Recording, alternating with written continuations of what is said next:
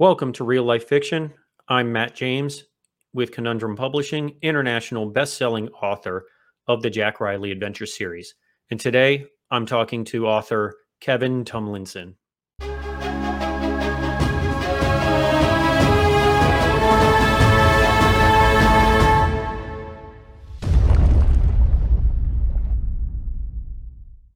Kevin, thank you for coming on Real Life Fiction. I am really excited to have you on. I am excited to be here, man. I appreciate you having me in. Oh, absolutely. So this is what's kind of great about this is people that I have talked to so far, it's usually the first time I've actually talked to them face to face, screen to screen in this case. Right. And that's the case with us. So I'm really excited to kind of dive in and be like, wow, Kevin, finally. Hey, how you doing, man? And that's what's really great about this stuff. That's why I love doing this. Yeah. That's why I got into podcasting initially, was to talk to people more interesting than me. Talking to authors and other entrepreneurs and people that I admired and then I wanted to learn from. That was the whole point of podcasting for me. Which I did that show for Wordslinger podcast for like 7 years. So you pick up a thing or two when you do something that long. You definitely do. Yeah, this is technically my fourth podcast. I had 3 others that were short-lived just because of time, to be honest. But they were mostly movie related, and I did them in room with my partners, and it was originally my brother, and then my brother-in-law and I started doing one because he was just like, "That was awesome. I loved listening to you guys," and I'm like, "You want to do one?" So sure. And then I did one on my own just as a solo. But so getting back into the swing of things as far as actually talking to somebody and the whole process of it's been really fun to get back. I've always wanted to do. I've done a couple of podcast episodes with people in the room. Usually at like a conference or something like that. But I've always wanted to do like one of those cool in room, like we're in a studio and the camera's cutting back and forth to us, like a real round table type podcast. Yeah, exactly. I've always wanted to do one of those, and I haven't. I probably will do something like that at some point. I'm already kind of looking at like options on the real estate front. And, sure. There are places like co-working spaces where you can actually I want to check those out and see if that's an option. You can basically rent like a room. Yeah, exactly. Yeah. And just it's a great idea. And then it's all about who's around you and who can you get there regularly. Right. That's the challenge. And since a lot of what I do is in the author space in terms of podcasting, getting authors into that space, that is a challenge. There's either going to be the expense of having to put them up in a space and fly them in and all the travel and everything, which is might be worthwhile if they're high enough level, but of course, all the guys like my level, they're not going to come to Austin from, Ernie's not driving to Austin from Tennessee to be on my podcast. No, we'll do Zoom or we'll do StreamYard or something, but we were just talking off camera about how cheap flights are. Yeah, flights are, well, and maybe that will change, but I mean, flights could be leveled out at fairly cheap rates. Of course, you never know if the flight's going to make or not. True. That's why, funny enough, we were talking about Ninick and it being up in St. Pete, Tampa area. My wife is actually going to see the friends we had talked about off camera, but she found that there's a train that takes the same amount of time. It's about a 4-hour train ride, but it's $35. Really? From West Palm Beach, from where we are. West Palm Beach to Orlando. No, to Tampa. To Tampa. Oh, okay. It's like a 4-hour estimated 4:05 train ride, but the tickets were $35 for coach. I mean, yeah, that's a no-brainer. And I'm like, it's worth it to try it once just to see, because I'm like, no gas, no nothing. You just get your bag and you're done. Every author should do a train trip at some point in their life. I when we were in, so we went to Paris a couple of times. My wife's family was living there for a while, and we would do the trains and go. We went all over Europe. I mean, we went Brussels and well, I forget all the places we ended up, but we ended up kind of doing like a little train trip tour of a big chunk of Europe, and you know, that's it's very much set up for that. Yeah, that's the thing, is their infrastructure has been set up for that for years. So it's like, here they're trying to get that going. What is it, that Bright Line, I think? So I know there's people that have taken it that have been like, it's like an hour and a half ride from like blah blah blah to blah blah blah, and I'm like, that's cool. I'm like, it's a new thing for us, so I guess it's just one of those. Hopefully it'll catch on, because I mean, it didn't used to be a new thing. I mean, it used to be, you know, we had that infrastructure. Yeah, that was but they leaned in. They, you know, that's what governments and other entities do. They lean in on what they think the next thing should be, and not always considering the long-term ramifications of that. Yeah, you know? And then you also lose the experience, you know.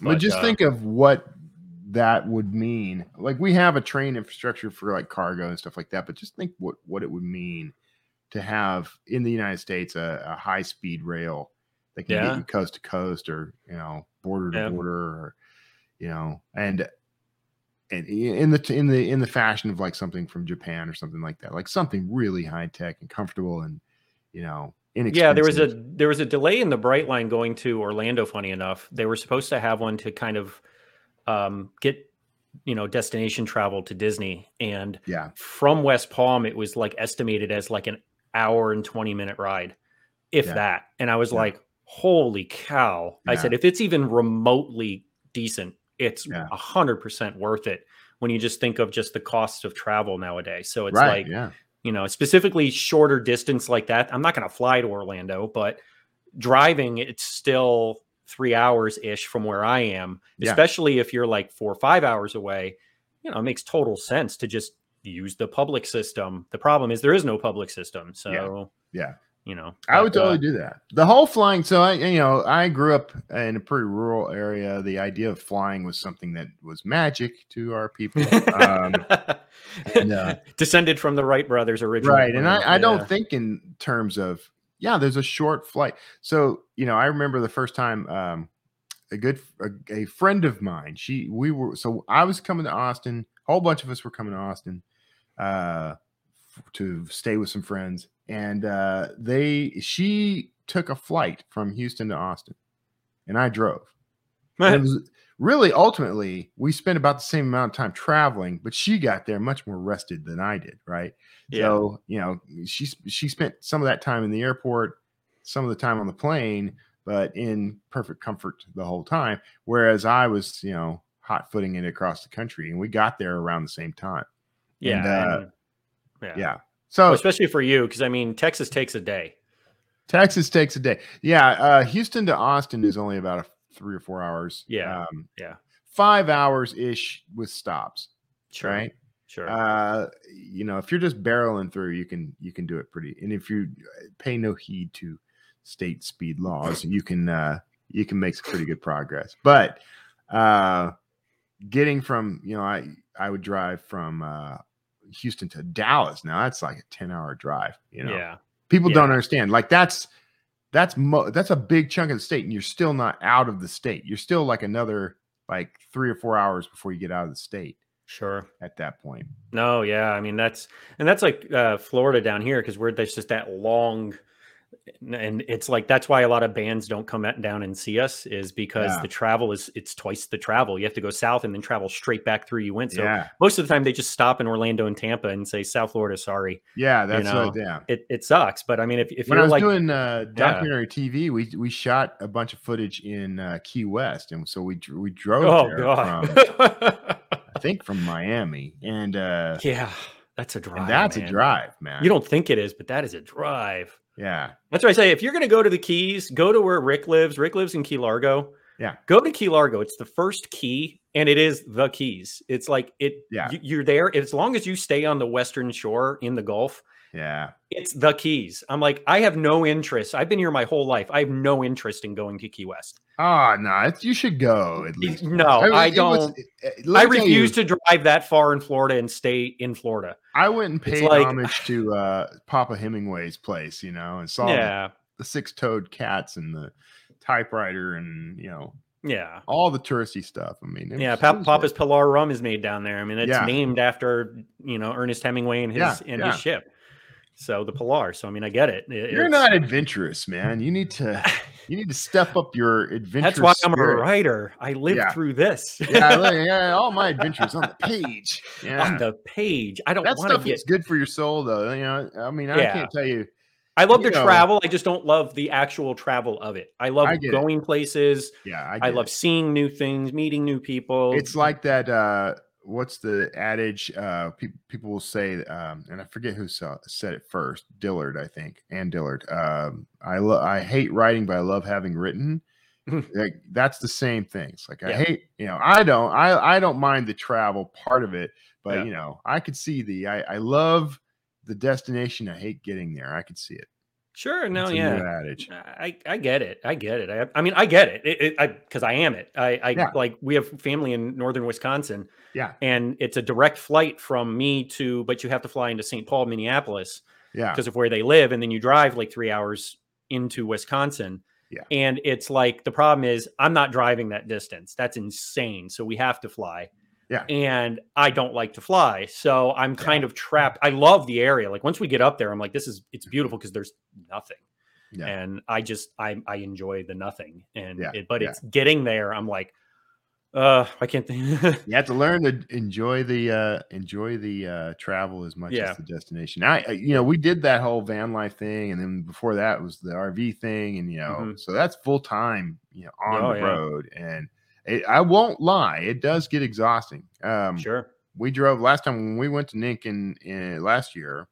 We were in the van at that time. Kara was working with me at Draft Digital at that point, and we stayed. We did a couple of conferences on the way there. We went from Pennsylvania to Tennessee to there, and in St. Pete's. And then our air conditioner went out.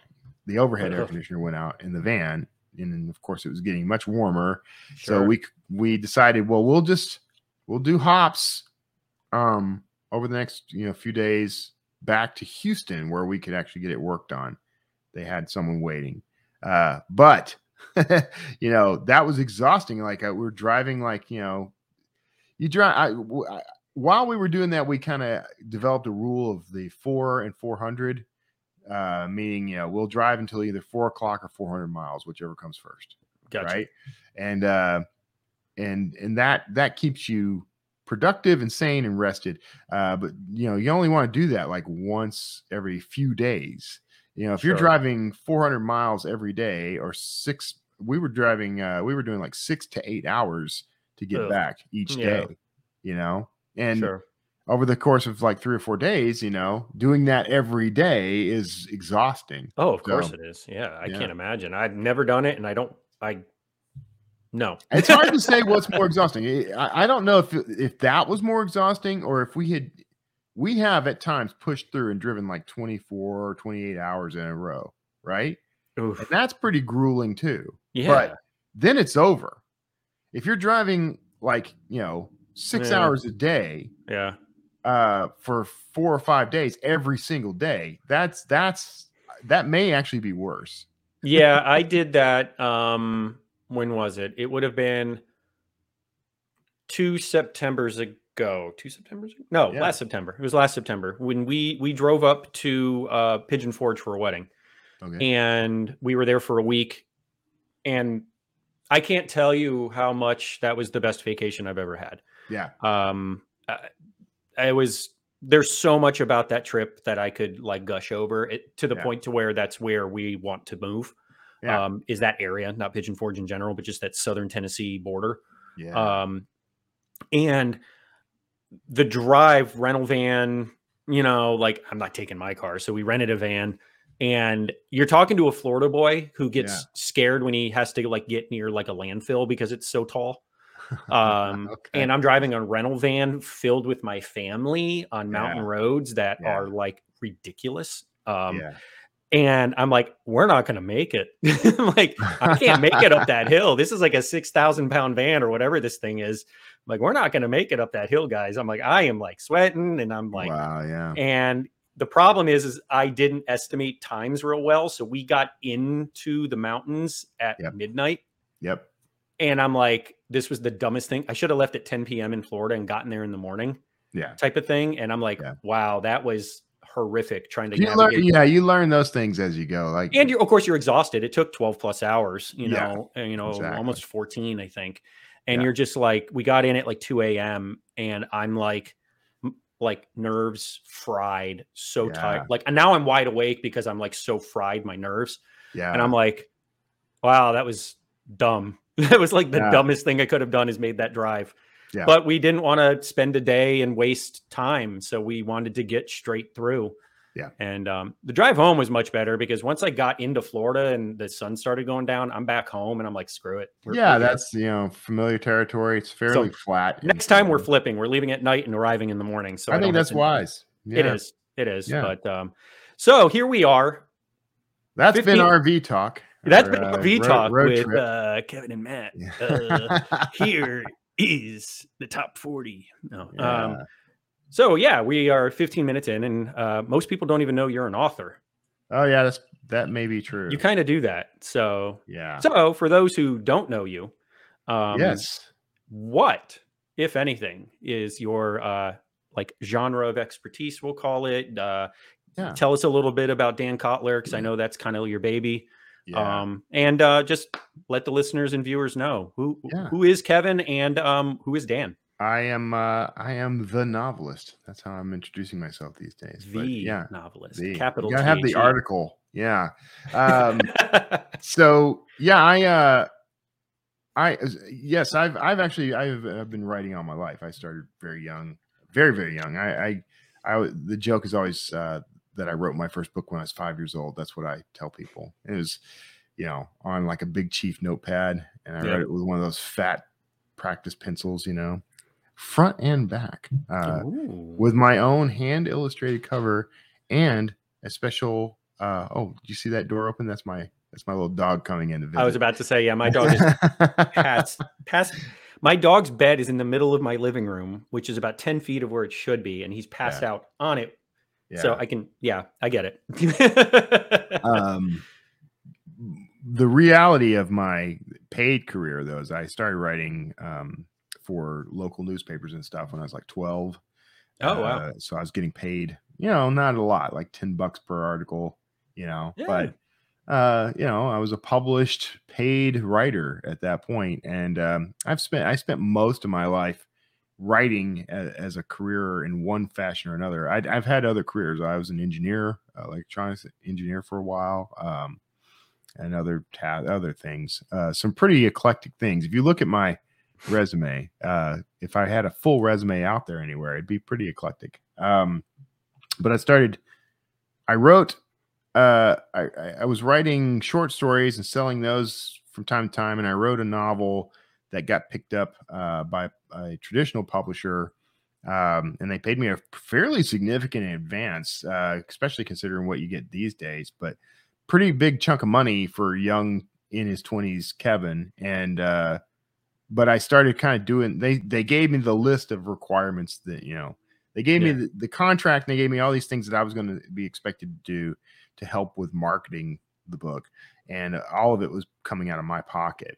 They did their part, but it was all like, that's where the advance comes into play. Yeah. That's what the advance is for. If you are new to the game and you are wondering about that sort of thing, publishers used to pay in advance to basically give the author the time to write the book. Sure. And then it became more of a, well, here's an advance for you to use in the promotion of the book. And then it became, well, here's an advance of like $10, go get yourself coffee. And it's gotten steadily worse over that time. But I ended up paying that advance back. I had to scrape together. I had bought stuff. I'd bought a motorcycle and I had bought a bunch of stuff because I was like, I'm super rich author now. Did I mention I'm an author? I'm an author. Have I mentioned I'm an author? No, I think we just talked RV so far. But once I paid it back, but I didn't get the book back. I didn't get the rights back for like 4 years. So gotcha. I thought my career was over at that point. I mean, I legitimately thought, well, that's it. that was my shot. I blew it. I was too cheap. You know, I couldn't figure out a way to pay for all the stuff. It was going to be more than the advance was. So basic math, you know, ruined my life. But a couple of years after that, I was working. So I used to do a lot of film and TV work. I had a video production company. I did some stuff for like PBS and Discovery Channel and History Channel. And so I did a lot. I was doing a lot of that kind of stuff. And my brother-in-law also worked in TV. And a good friend of mine named Bob Beaver, a terrible waste of a porn name.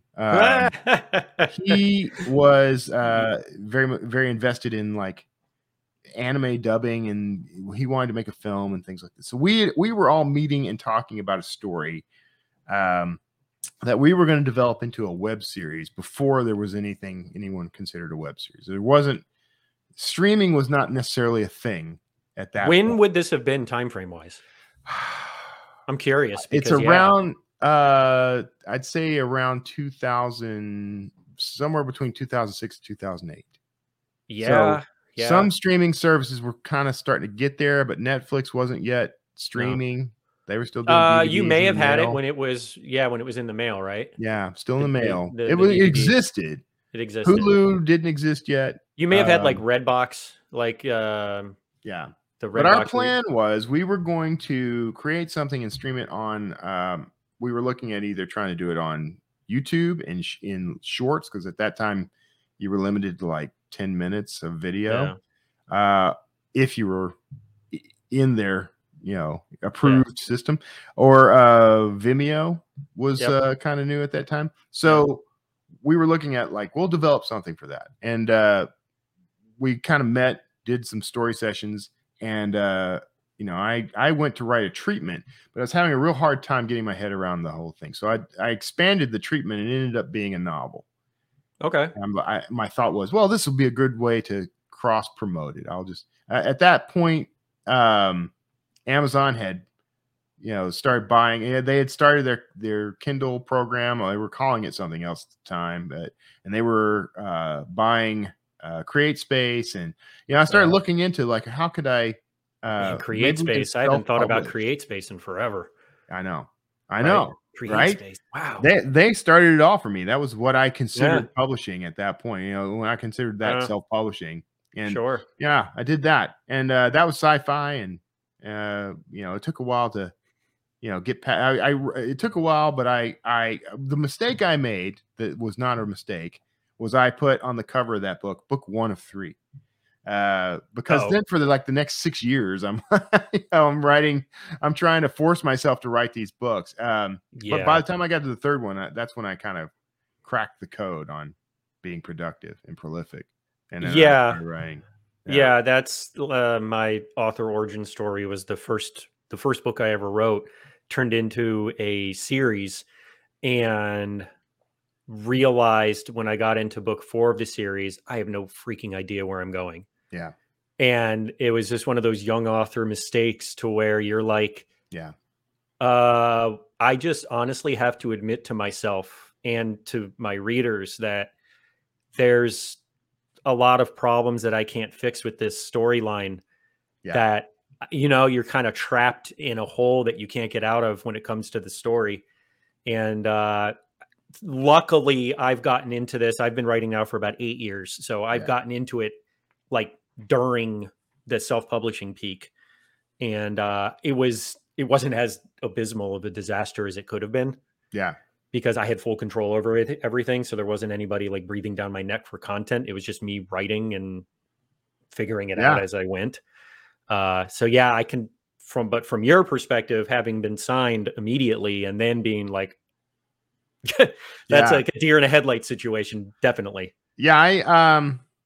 I still think about that sometimes. What would my career have looked like had I done that? And I don't think it would be anything close to what it is now. Honestly, I think that I would have had one book out there, is what I suspect, and then tried to dine out on that for the rest of my career. I don't think I would have become prolific. Yeah, because, you know, that's the way I think that I might have. I mean, I might have written a sequel to it and written another one, and over the course of 15 years or 20 years or whatever. But I don't know that my career would look anything like it does now. Yeah. And the Dan Kotler books, like the archaeological thrillers, that's kind of what thrillers are more or less my thing now. I'm branching back out to write more. I'm going to write some sci-fi and a couple other things. But I have Nick Thacker to thank for goading me into writing thrillers, because we were doing a podcast, Self-Publishing Answers, and he dared me to write a thriller because that was his genre, and I had some bits and pieces that I refer to as my thirds, like first third of this novel and first third of that novel, and they were just dropped. Gotcha. And so I just took a bunch of pieces and put them together and then wrote a story around it. And how do I make these things work together? So it's kind of a way to take some things off my plate a little, like the psychological weight of having unwritten, unfinished books there. But I have one book that is halfway done, and it's been halfway done for like 5 years. Yeah. And it was like my explanation of the Bermuda Triangle. Yeah. And sci-fi thriller, but I try to lace in as much history into everything I write. And I got to the finish way too soon. And I'm like, uh-oh. Now what? And I'm like, maybe this isn't as hot of an idea as I thought it was. And it's been sitting on the back burner for quite a while. You just need subplots. You just need to put some B, C, and D stories in there. That's how you do it. Yeah. I'm in the same boat. I have a book I wrote early days, back like in the late 90s. And it's just never seen the light of day. Sure. It was like 50,000 words, and it was my first attempt at long format fiction, and I was trying to emulate the people I thought were successful. So I was emulating Stephen King. So it's sort of a suspense horror thing, which is not really my strong. More like slow burn, like just kind of, So I'm but that book has sat there waiting for me. And I've only recently, in another challenge from Nick Thacker, I'm working on another thing where we're trying to do like a book a week. And we're willing to cheat. Like, oh, I've got this manuscript I could just clean up. Well, it's taking me longer to clean it up than I had anticipated, but because it's early days. I mean, it was early, I didn't have my craft buckled down, I didn't know what I was doing. But it's not actually not terrible. It's not as bad as I always dreaded. And then you did we'll get back to Dan in a second, but you said that about a book in a week, but you did a challenge, correct? Yeah. Where you were trying to write books in like the shortest amount of time possible, but still make them work. Yeah. And go over that for a second, because I was following along with that going, what is this maniac doing? Yeah, I did that.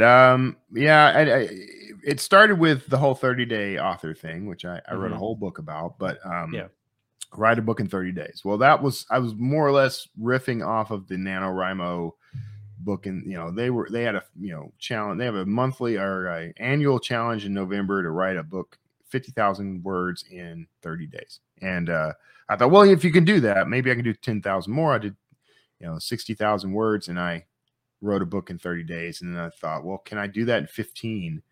And I did. And then it was, can I do that in a week? And I did. Absolutely possible. 10,000 words a day for 6 days, you got a 60,000 word book. And that's a lot of writing. But you can do it. And so, of course, inevitably, what's a fella to do? I asked myself if I could write a book in a day. That's what you do, is you don't do it. You just have to, sometimes you have to reset your limits, man. And, it's like a 4-minute mile. People didn't think they could run for a 4-minute mile or their heart would explode, But once someone did it, everyone was doing it. But I decided I would do that, but I wasn't sure on when. But I found myself in Manhattan for Thanksgiving for like a little over a week, almost 2 weeks. My family, my wife and her family, they all went out one day. They were going to be gone the entire day. They were coming back the next morning. They were doing their thing. And that left me in the hotel. and it was snowing and horrible outside, and I didn't really have anywhere I wanted to go. Yeah. So I could see yeah. I mean, I took the opportunity. I at that point in my life, I was getting up at 4 a.m. no matter where I was. So I got up at 4 and I went down to the hotel, like a bar cafe area, and I bribed the people there to keep me plied with coffee and food, and watch my laptop when I go to pee and things like that. And over the course of the next, like, I mean, I want to say it was like maybe 16 hours, 18 hours, something like that. I mean, over the course of the day, I had chunked out a 60,000 word draft. And I'm not going to tell you that was published ready or anything, but it was a complete story. And I mean, that's 60,000 words in one day, and I was wrecked. Yeah. Absolutely. I wouldn't recommend the experience to anybody unless you just want to push yourself, which is that's what I wanted. And then I edited that over the course of the next month. I mean, I took my time to edit and clean it up and get it ready. And I've even done a slight rewrite of that book over the years, just to fix things that I learned more about my craft. So I applied what I've learned, but yeah, I wouldn't recommend it, but I did just do the sequel to that book in a week, like 2 weeks ago. So the first one is not published? The first one is published. Oh, it is published. Yeah, okay. It's one of the books that people weirdly love most out of my catalogs. The title is Evergreen.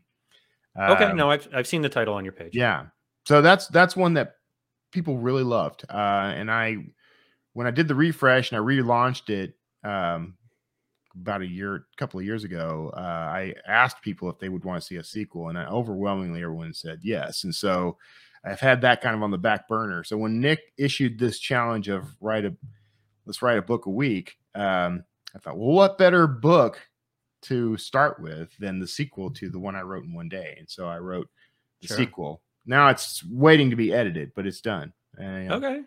Cool. That's awesome. Yeah. My goal from the get-go, because when I wasn't writing full time, I wrote full time for about a year and a half before this, but I was in between jobs, and I wanted to give the writing thing a shot, and I was making enough money, but then holidays, kid, blah, blah, blah. Life likes to. Yeah. But my goal was always to write a chapter a day. And for me, chapters always average out to high teens, maybe 2,000 words. Yeah. So I'm like, well, 60,000 words, that's 1 month. That's 30 days. Right. So it's very possible. And I did it several times because that was always my goal, was a chapter a day. Sometimes I would write 2 to make up for a day I did nothing. Yep. And did it. Now, unfortunately, well, I guess fortunately and unfortunately, my books are just a lot longer. So I'm like currently on 130,000 in my next Jack Riley book, which is like mind-blowingly long for me. And it's not possible in 30 days for me, at least not right now. I'll do that's a chunk. My average book length these days is about 85, 90,000 words. Yeah. I'm comfortable around 75, 85. So if I can get around there, I'm happy. I get it. Ernest Dempsey has advised writing longer. He thinks that there's that appeases Amazon's algorithm, which may be true. But since I'm wide and I don't give a crap about Amazon's algorithm, I like to write books that have a comfortable, story beat to them. Sure. And I mean, look, what we constitute as a book has really changed a lot. Oh, yeah. Yeah. You couldn't call yourself a novel if it wasn't 100,000 plus. Yeah. People would be like, you're not a novelist. This book is too short, blah, blah, blah. And now it's like 70, 80,000. Nobody cares. Yeah.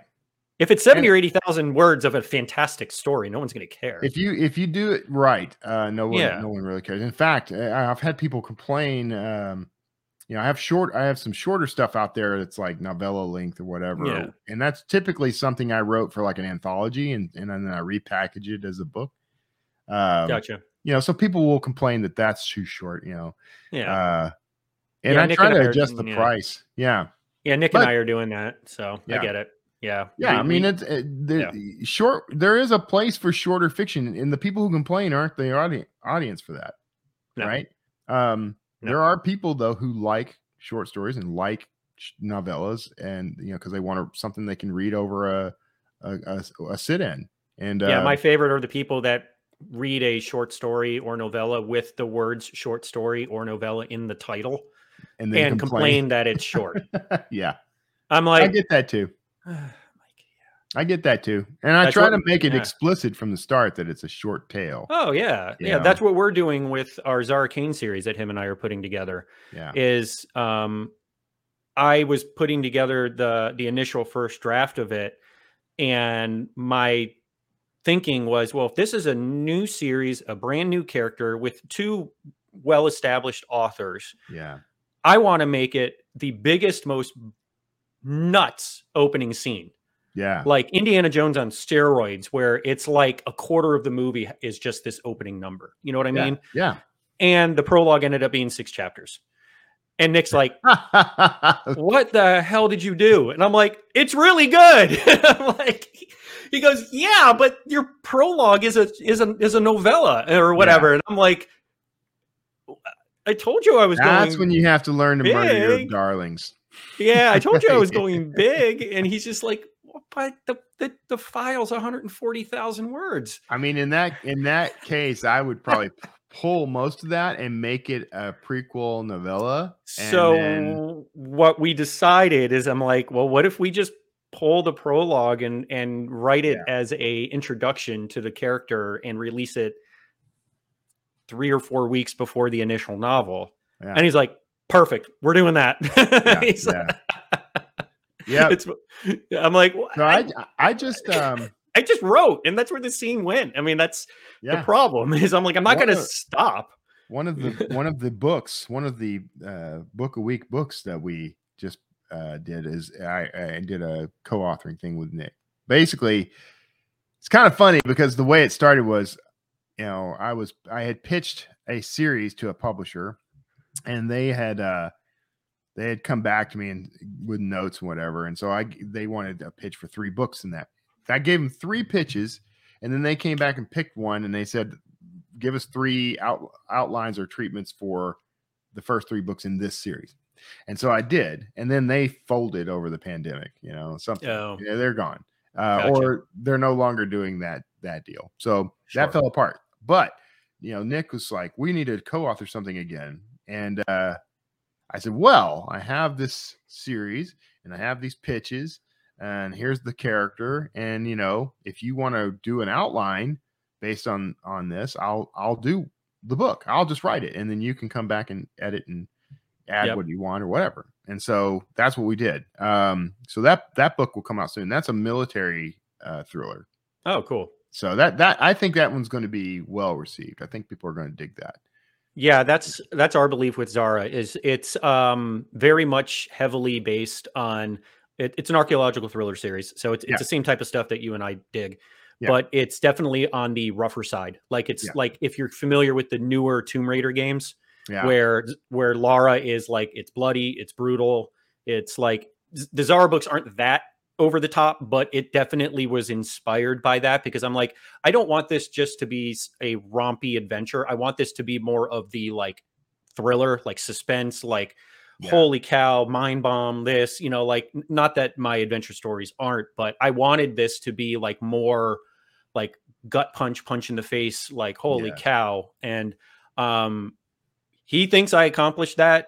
I did the initial first draft and handed it off to him, and he's been going through and revising and rewriting and editing, and so those will be coming out soon-ish. So and just trying to get them perfully ready.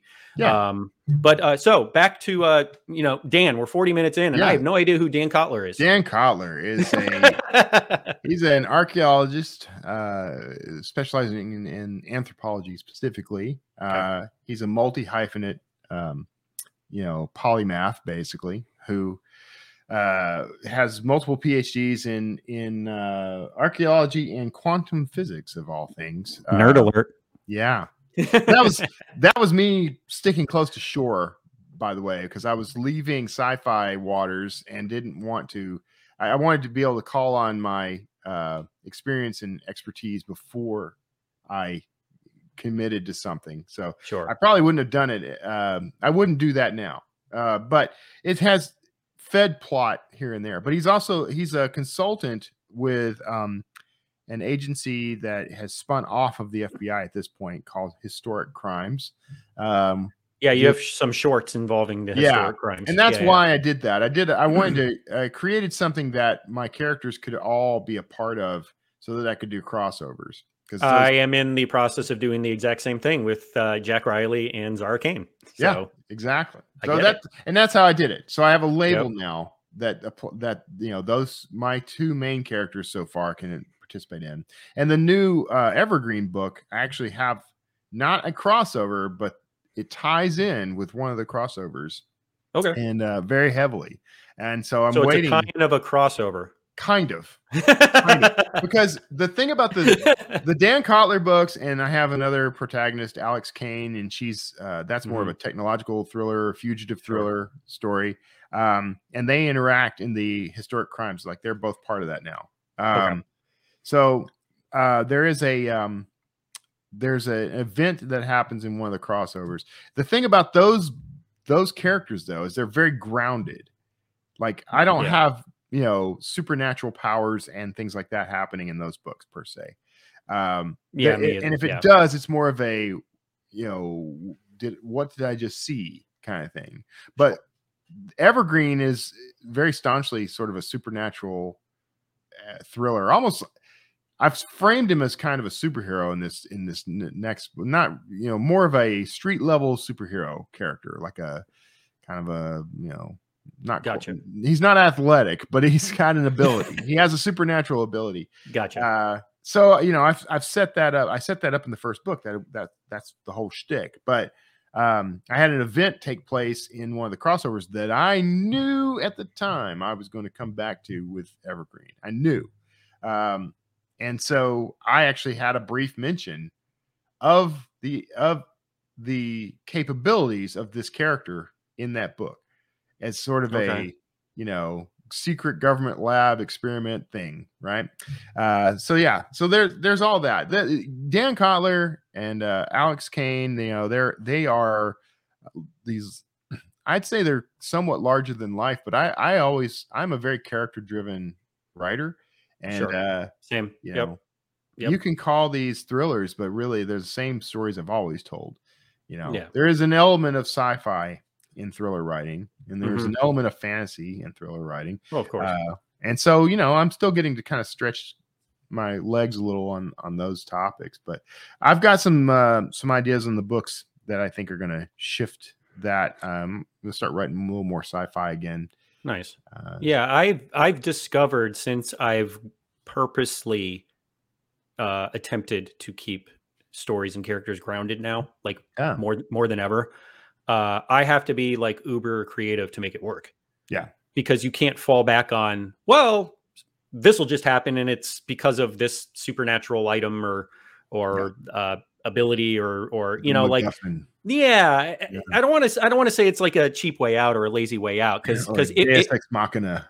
it works when it's appropriate, but it's like at the same time I find myself enjoying the writing more when I just can't say, oh, it's because of the spirit of this happened and blah blah. It's like I always try to have a scientific explanation for what has happened. In order to keep it realistic. And that's the expectation that readers have with thrillers. They want an explanation as to why that technology works the way it does.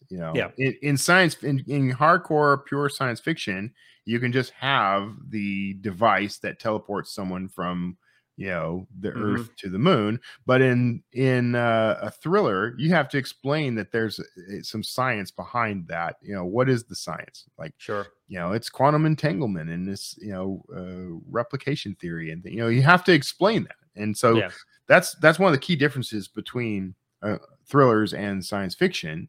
Is science fiction, the reader goes in with that suspension of disbelief extends to just tell me that there is a thingamabob and I will believe that the thingamabob can do what you say it does. Yeah, because they're expecting the thingamabob and they're okay with it. And I totally You get go it. in knowing that, like, Yeah, you go in knowing it. You go in just knowing like it. if you were, like Ghostbusters as a movie, like my favorite movie of all time, right? There's some science involved in the proton packs, and they do explain it because they're appealing to that nerd audience. Yep. But there's no explanation as to why ghosts are real.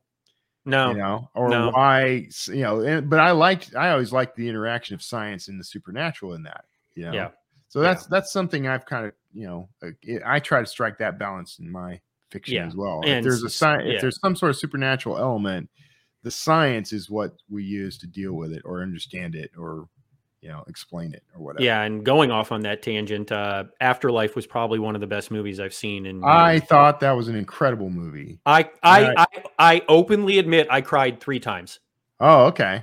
I wept at the beginning. I won't hold that against you. I wept at the beginning with Egon because I needed to know what happened to Harold Ramis because in real life he was dead. Yeah. And I needed to know what happened to Egon's character. And when I saw it, 10 minutes in, I had tears running. Yeah. I was like, oh my God. And then the end with his ghost. Yeah. And there was a really dumb scene, but a scene nonetheless, where I think they're driving through their little small town and all you hear is ding, ding, ding, ding. And you hear like the piano from the original Ghostbusters when they're hunting the ghost in the basement. Yep. Like that score that is so like they did such an excellent job. Yeah. They brought in all the right notes, like literally and figuratively. Yeah. When I heard that Jason Reitman was taking over for his dad, I was like, oh my gosh, this is going to be amazing. Cause I'm like, because that kid grew up on the set. Yeah. That's what he said. He goes, I grew up on the set and if you think in the movie set.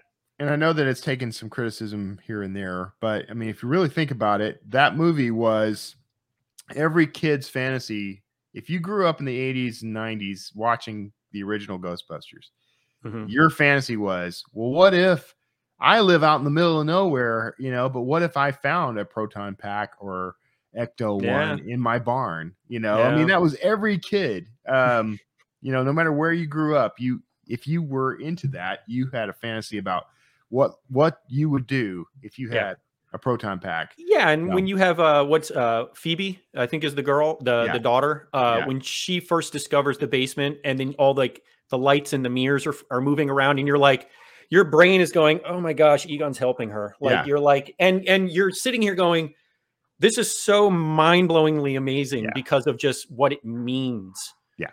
Especially when you're a diehard fan of this stuff growing up and you're just like I said, that entire movie, I was like floored by how amazing it was. And, they had the abysmal restart with the all-female cast, which was just a movie that didn't need to be made. If they had just stuck with it being a sequel rather than a reboot, they could have made that movie something good. But no, they had to. That was the thing, and I took some backlash. I think people must have showed up at my house. I'm sorry.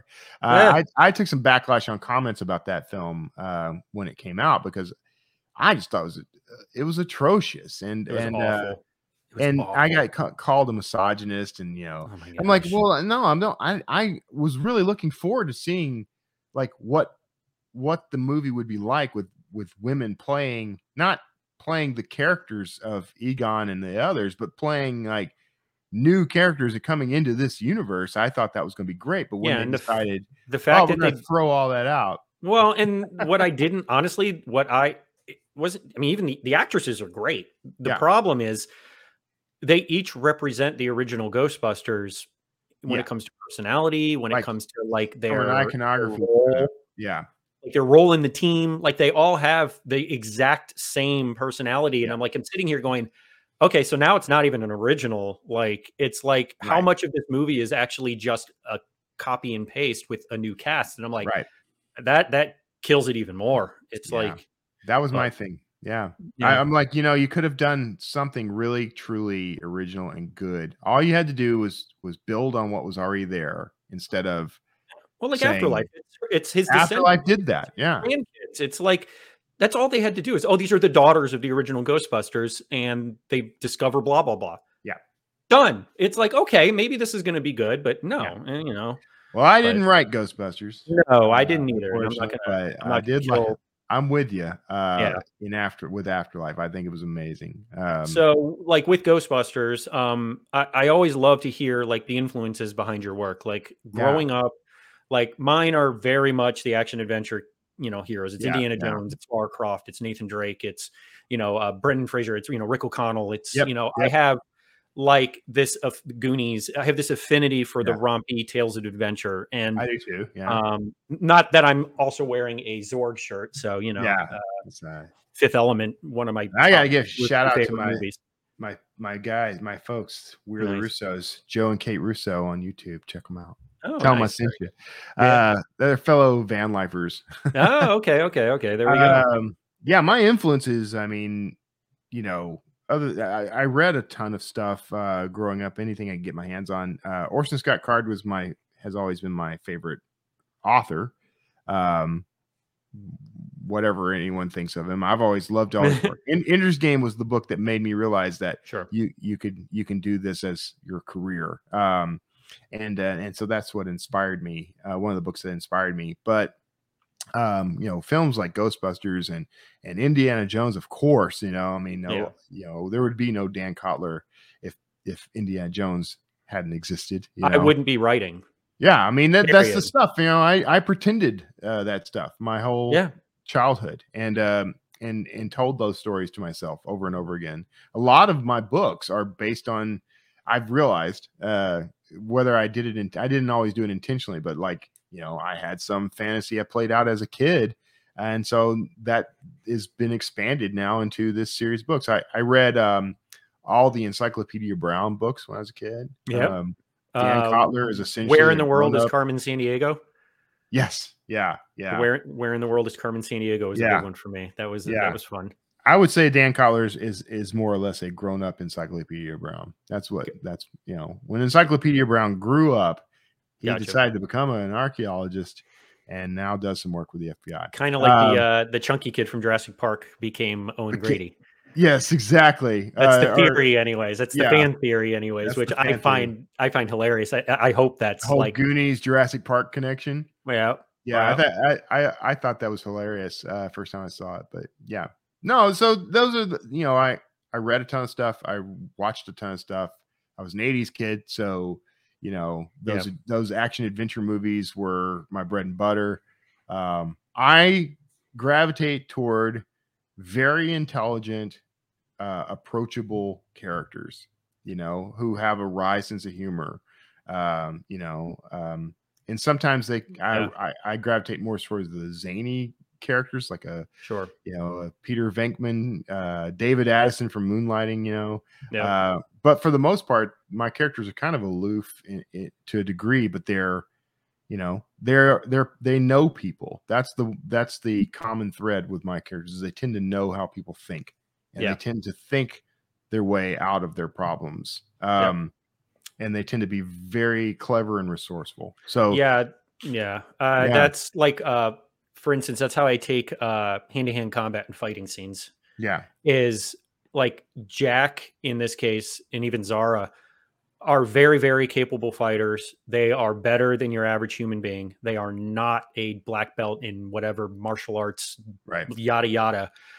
They are not afraid to fight dirty. There is no such thing as a fair fight, when it comes to, street fights and stuff. So I portray that as, if I'm in a street fight with somebody, I'm going for the worst possible places on your body first. There is no pride in a fight. That's why a lot of my characters end up knowing Krav Maga. Yeah.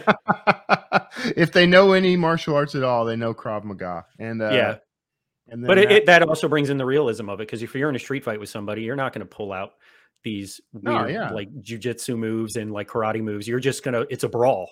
Right. It's a brawl, and you're going to have to hit you're going to have to weaken your opponent somehow when you're in close quarters. And in this case, like Jack specifically, he's just like, hey, I wonder if this is going to hurt. And just like, just goes at guys. And I'm like, that's, the eye poke, the groin kick, the knee, like doesn't care. Yanks on his hair. No big deal. And I love writing those scenes, because I'm just like, I'm going to make it as like grade school brawl as humanly possible. Yeah. You need to make your reader wince. Oh, they need to cringe at the thought of what just happened on the page. Yeah, Well, and you know, my books are typically not very. I don't go into graphic detail about violence or anything like that, because I the way I see it. So the way I approached my thrillers to begin with was kind of like episodic TV, like the old, like the show, like shows like Castle, you know, remember that show? Yeah. Where I have a prologue in my Kotler books. I always put a prologue in, and it's always a cold open, just like you'd see in like a television show. So it's a character that's not directly related to the protagonist, but is related to the whatever the story is going to be, the A story. Yeah. And I tend to write A, B, and C stories throughout. Like I tend to write in a very comic book style. So that once I've graduated through the book, the B story is kind of the side story. The C story is just a setup for the next book. And then I write the C story as the A story. And, you know, so I have a whole process there. I've learned to the point of it being instinctual at this point. But yeah, that's the format of those books. And then I did something different with the Quake Runner Alex Kane books because I didn't want to fall back on tropes, you know, the same trope. There are tropes. I'm definitely thriller tropes in there, but I didn't want to repeat the same process. And so when I have an Alex Kane story, it's typically picking up with in the middle of the action with her, you know, like in the middle of some action, like she's got a case she's solving, you know. Pardon me. We discussed how I'm not supposed to cough. You're not supposed to cough. Yeah.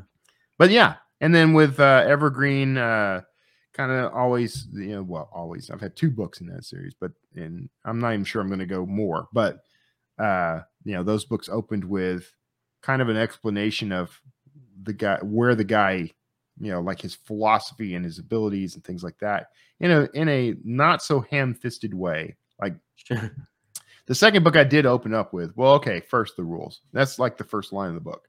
Okay. And so you get the setup right away of here's how my abilities work, because it's a first person story. Okay. Just getting it out of the way. Yeah. And perhaps I have a series. Yeah. Sometimes you know you do that, and sometimes you don't.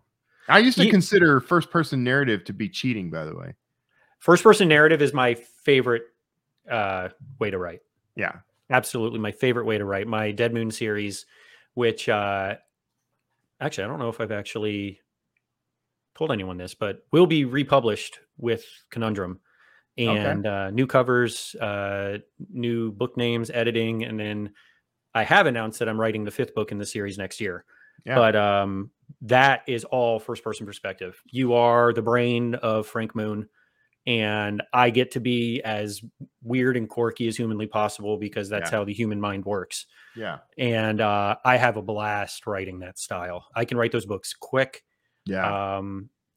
It is cheating. I understand what you're saying because I don't think it is cheating. I just always felt like it was. Yeah, no, but I can understand the thought of that because you don't have to go into like super deep detail in anything. Yeah. Because you only know as much as the character does, and his education and his experiences. Yeah.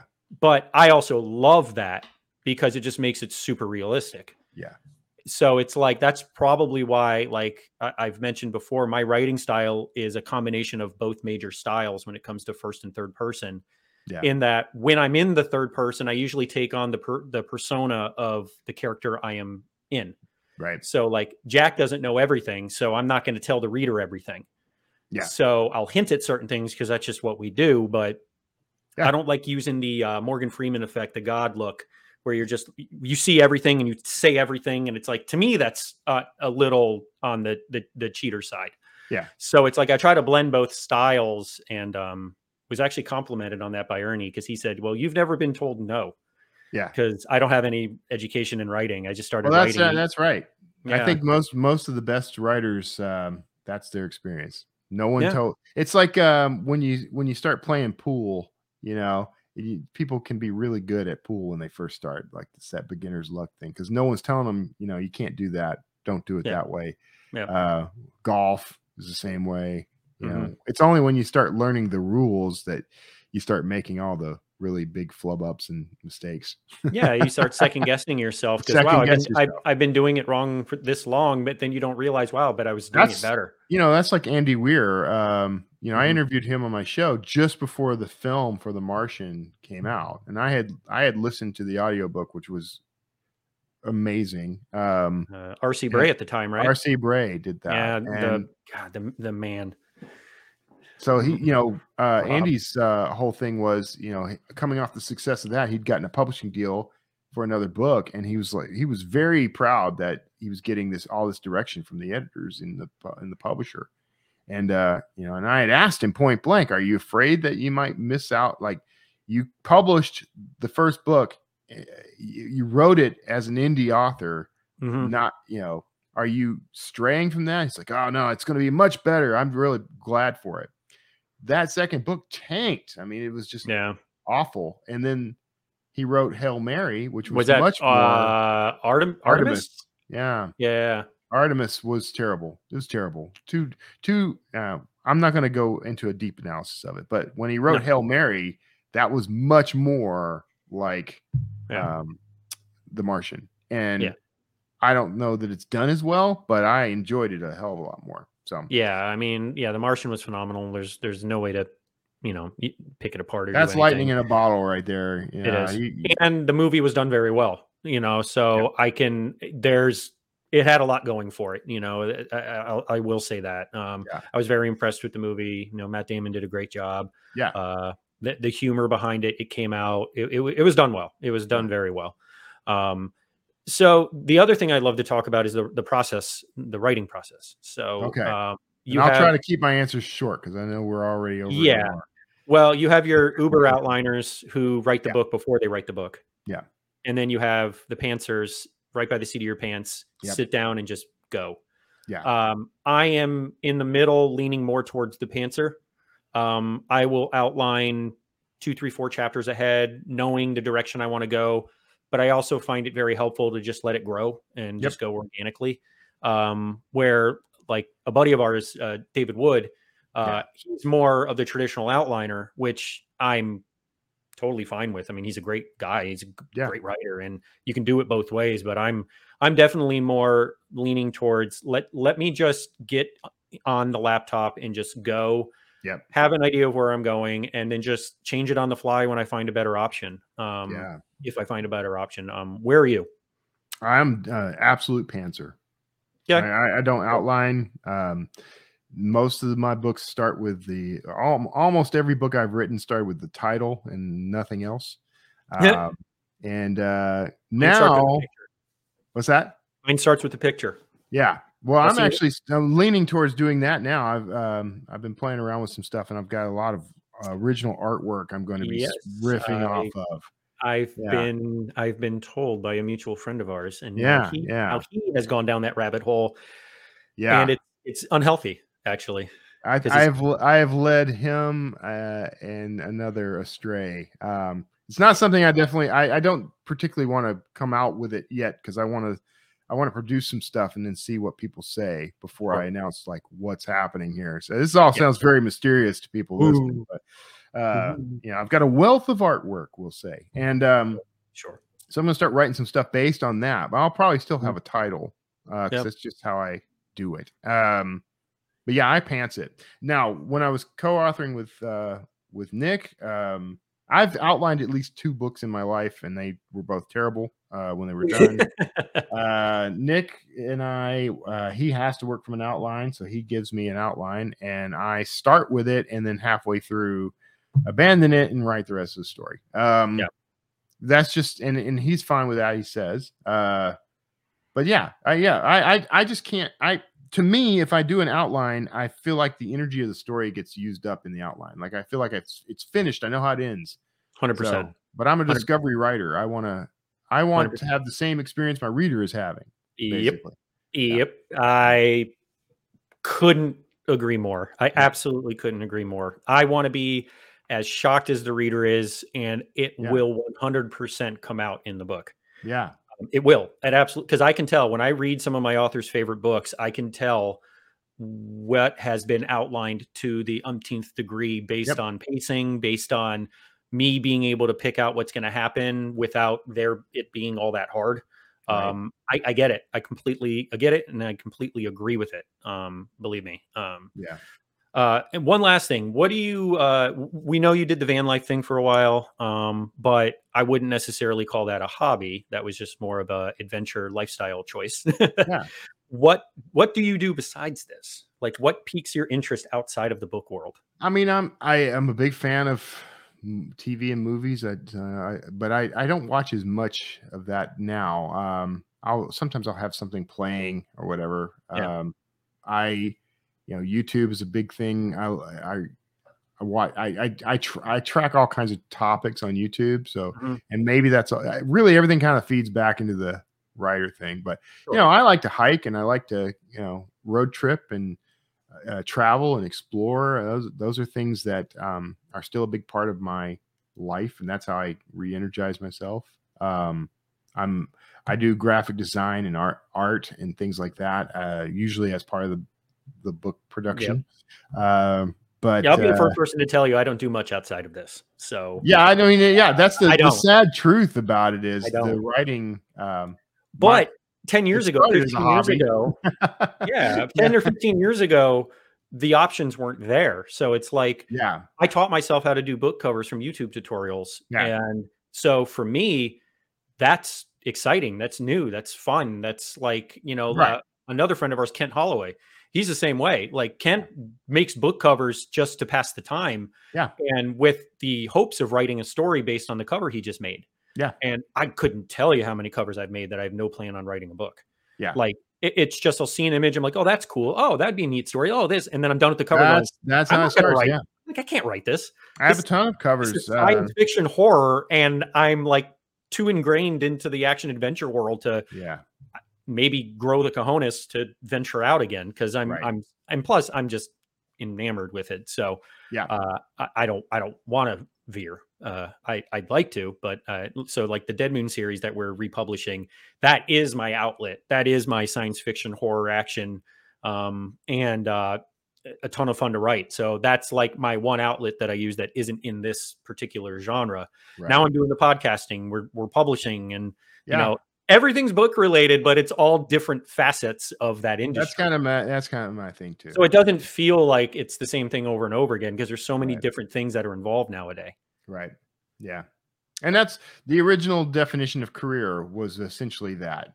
The career wasn't just the job you had, it was the life you had centered around that job. That's why you had like career farmers and ranchers and whatever. So yeah, that's what I am. I'm the novelist. That's how I bill myself. I'm going to write books, and everything else feeds into that. So, same hobbies I don't really do. I should probably get some more hobbies, to be a little more well-rounded, but hobbies tend to turn into jobs for me. They tend to turn into businesses. And when your business, when your self-employed business at this point revolves around that job, that career, there's an unhealthy way to look at it, but it's a realistic way to look at it. Is anything else you do is a waste of time. That's what it feels like. Because you got to break out of that though. No, you do. Yeah. And see, this is also coming from somebody that was working full time and trying to fit in writing as the hobby, as the outlet. Yeah. So for me, it was like anything I did outside of writing truly was a waste of time, besides like family and stuff. But because I had such a limited amount of time per day that I could put into this, that if I didn't write, I felt like that day-ish was like a failure. Yeah. And I know that's not like I said, the healthiest way to look at it, but it's also what kept me like driven and going, because I'm the same way. I couldn't write all the time. And it pissed me off. It angered me because I was like, I'd look at my computer and go, oh, I need to write this story. I freaking love this story I'm writing right now. And I am so tired that what am I going to do? I'm going to go sit at my screen and do nothing. So I'm like, well, why write? And that's just honestly where you get into your headspace, because it's a creative process. And if you're too tired, the creativeness of it is just like, it's a waste. But well, we've rambled on, and I 100% expected. Did not expect anything different, honestly. That's the Kevin Tumlinson experience. That's the Kevin Tumlinson experience. That was the Nick warning. Kevin's a talker, and I'm like, I know. He told me. Kevin actually told me I'm a the talker, first to confess that. Yeah. Yeah. Oh, so am I. I could talk about this stuff all day. Hence why I have a podcast now. Yeah. I obviously like to talk about this stuff. So before we get off, tell the viewers, tell the listeners where we can find you and website, all that stuff. Yeah. KevinTumlinson.com. That is the cleanest, easiest thing you're going to.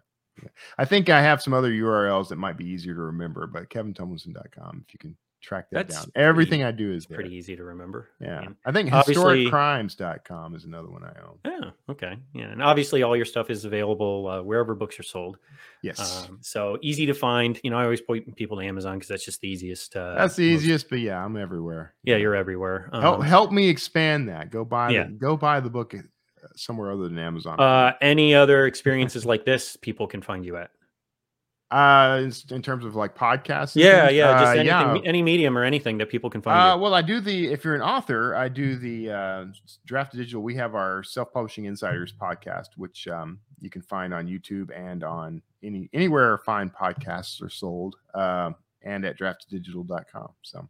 Yeah, and if people didn't realize, Kevin is also the director of marketing. We didn't get into that. We didn't get into that. Yeah, to the publishing side of your life. The last bit. If you're an author, you can find all that on my website too. So there's a lot there. Yeah, so KevinTumlinson.com is the way to go. Yeah, I am at MattJamesAuthor.com because Matt James was taken.